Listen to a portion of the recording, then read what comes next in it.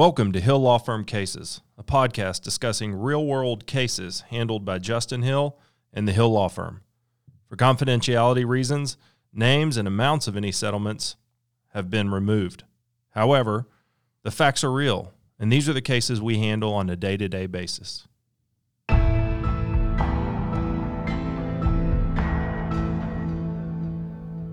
Welcome to another episode of Hill Law Firm Cases, where we talk about what's going on at the Hill Law Firm, but we also talk about ways to keep yourself and your family safer on the roadways, on the job, in everyday life.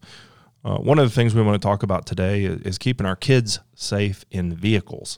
If you get on the internet, there's all kinds of information about properly installing and fitting car seats and children's helmets. There are bicycles, all types of information about how to increase the safety of your child in a range of environments and in a range of situations.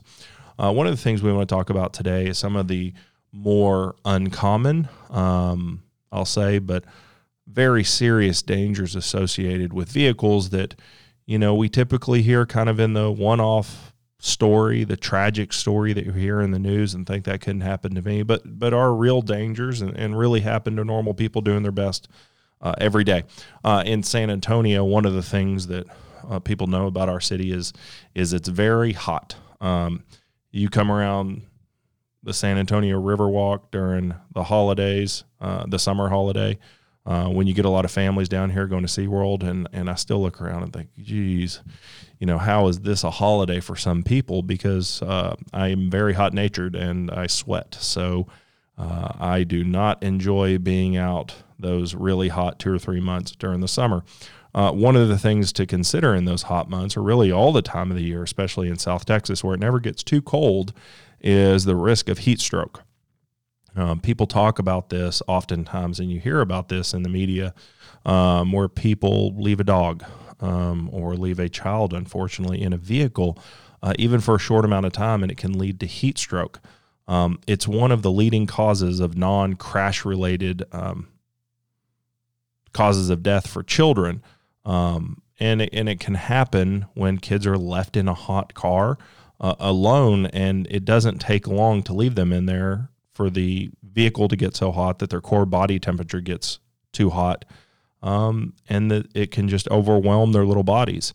For example, the inside temperature of your car can raise almost 20 degrees Fahrenheit in 10 minutes. If it's 100 degrees outside, you're talking it's 120, 130 within 10, 15 minutes.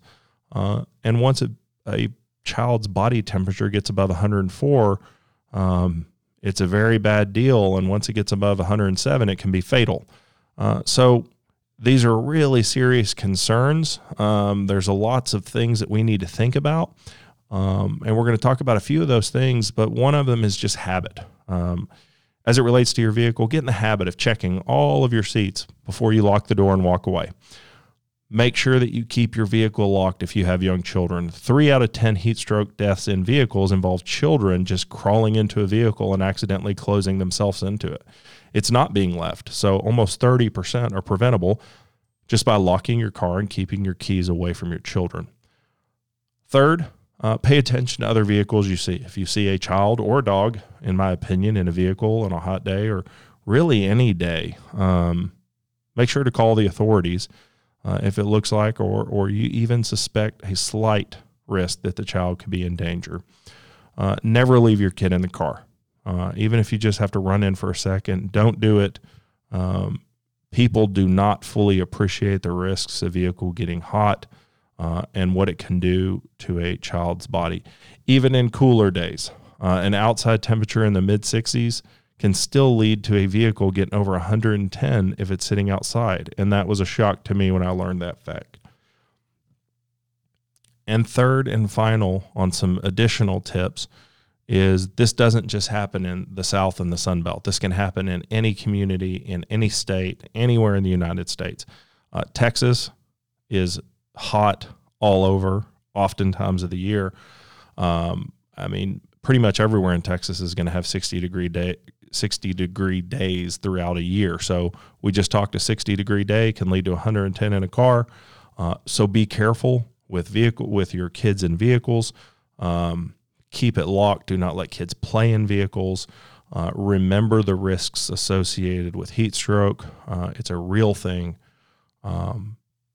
So be careful. Texas is hot. Be safe with your vehicles and be safe with your kids. Next thing we want to talk about, and I've actually worked on one of these cases, one of the more tragic cases I've worked on that we ended up in litigation against a major car manufacturer was backover litigation. In our case, a father was reversing early in the morning, and his kid was behind his vehicle, and he didn't see him. His mirrors did not catch his kid, and unfortunately, his kid was killed. The lawsuit centered around the fact that basically every vehicle on the market at that time had either backover sensors, or reverse sensors, or rear cameras to shield and protect against this kind of risk. Many car manufacturers wait until the last minute, either to save money or to avoid having to match the competition, or they just don't think there's value in it. They'll avoid adding safety measures that can save lives. In that case, we were able to come to a good resolution, in my opinion, but there is no resolution for a family who's lost a child in that way. And so backovers are a real cause of death of kids all over America all the time, not only from stationary children sitting behind or playing behind a vehicle, but also darting children who dart behind a vehicle while it's reversing. Some prevention tips provided by NHTSA are: one, teach your kids that you do not play around, under, near vehicles. Like we talked about heat stroke, vehicles are off limits. As a kid, I used to play in an old truck that we had that was broke down. I didn't realize how many dangers there are associated with that. I will never allow my child to play in or around a vehicle for the reasons we're talking about today. Before you leave, always walk around your vehicle and take a look. I've become accustomed to doing that because I have chickens. And one time I ran over a chicken. It was sleeping under my vehicle, I guess because of the shade, and even though I did not reverse quickly, it didn't get out of the way. So now it's part of my everyday practice whenever I reverse.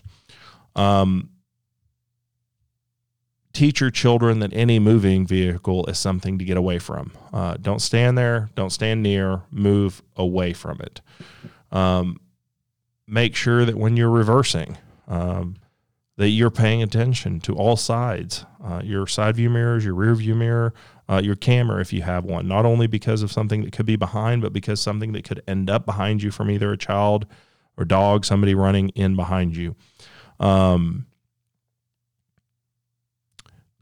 Lastly, if you can, and your means allow for it, make sure that you really attempt to procure a vehicle with all the safety features that you need to protect yourself, protect children.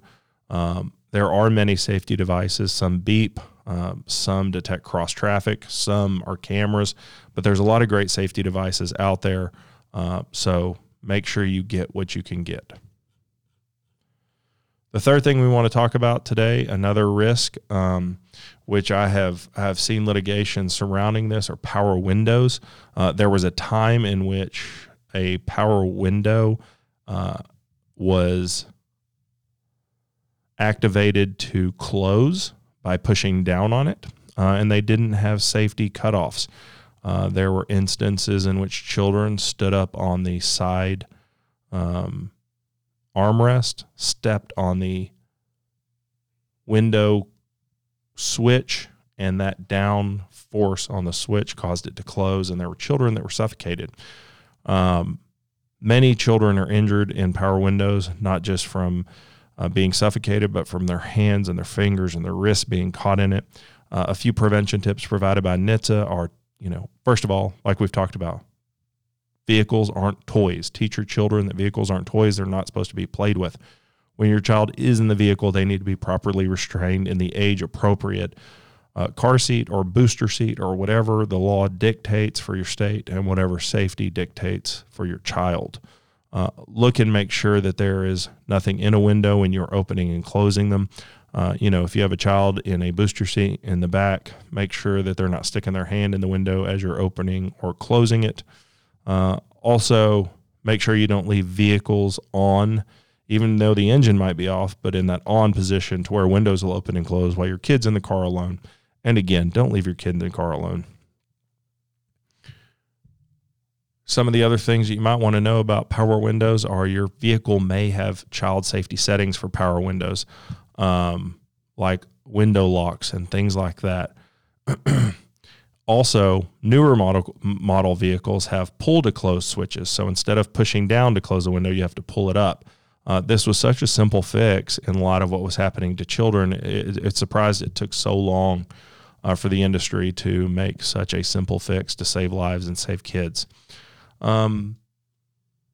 Finally, if you're looking at new cars, pay attention. There are some vehicles that the automatic windows have a reverse if something is stuck in the window. So if it detects something, it automatically will close itself.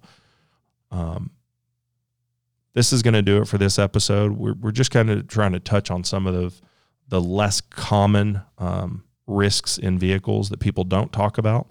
We're going to do 2 of these. The next one, we're going to talk about the risks of seatbelt entanglement, trunk entrapment, and vehicle rollaway. We're tracking some of the information provided by NHTSA. So we're going to talk to you about that, and we'll see you next time.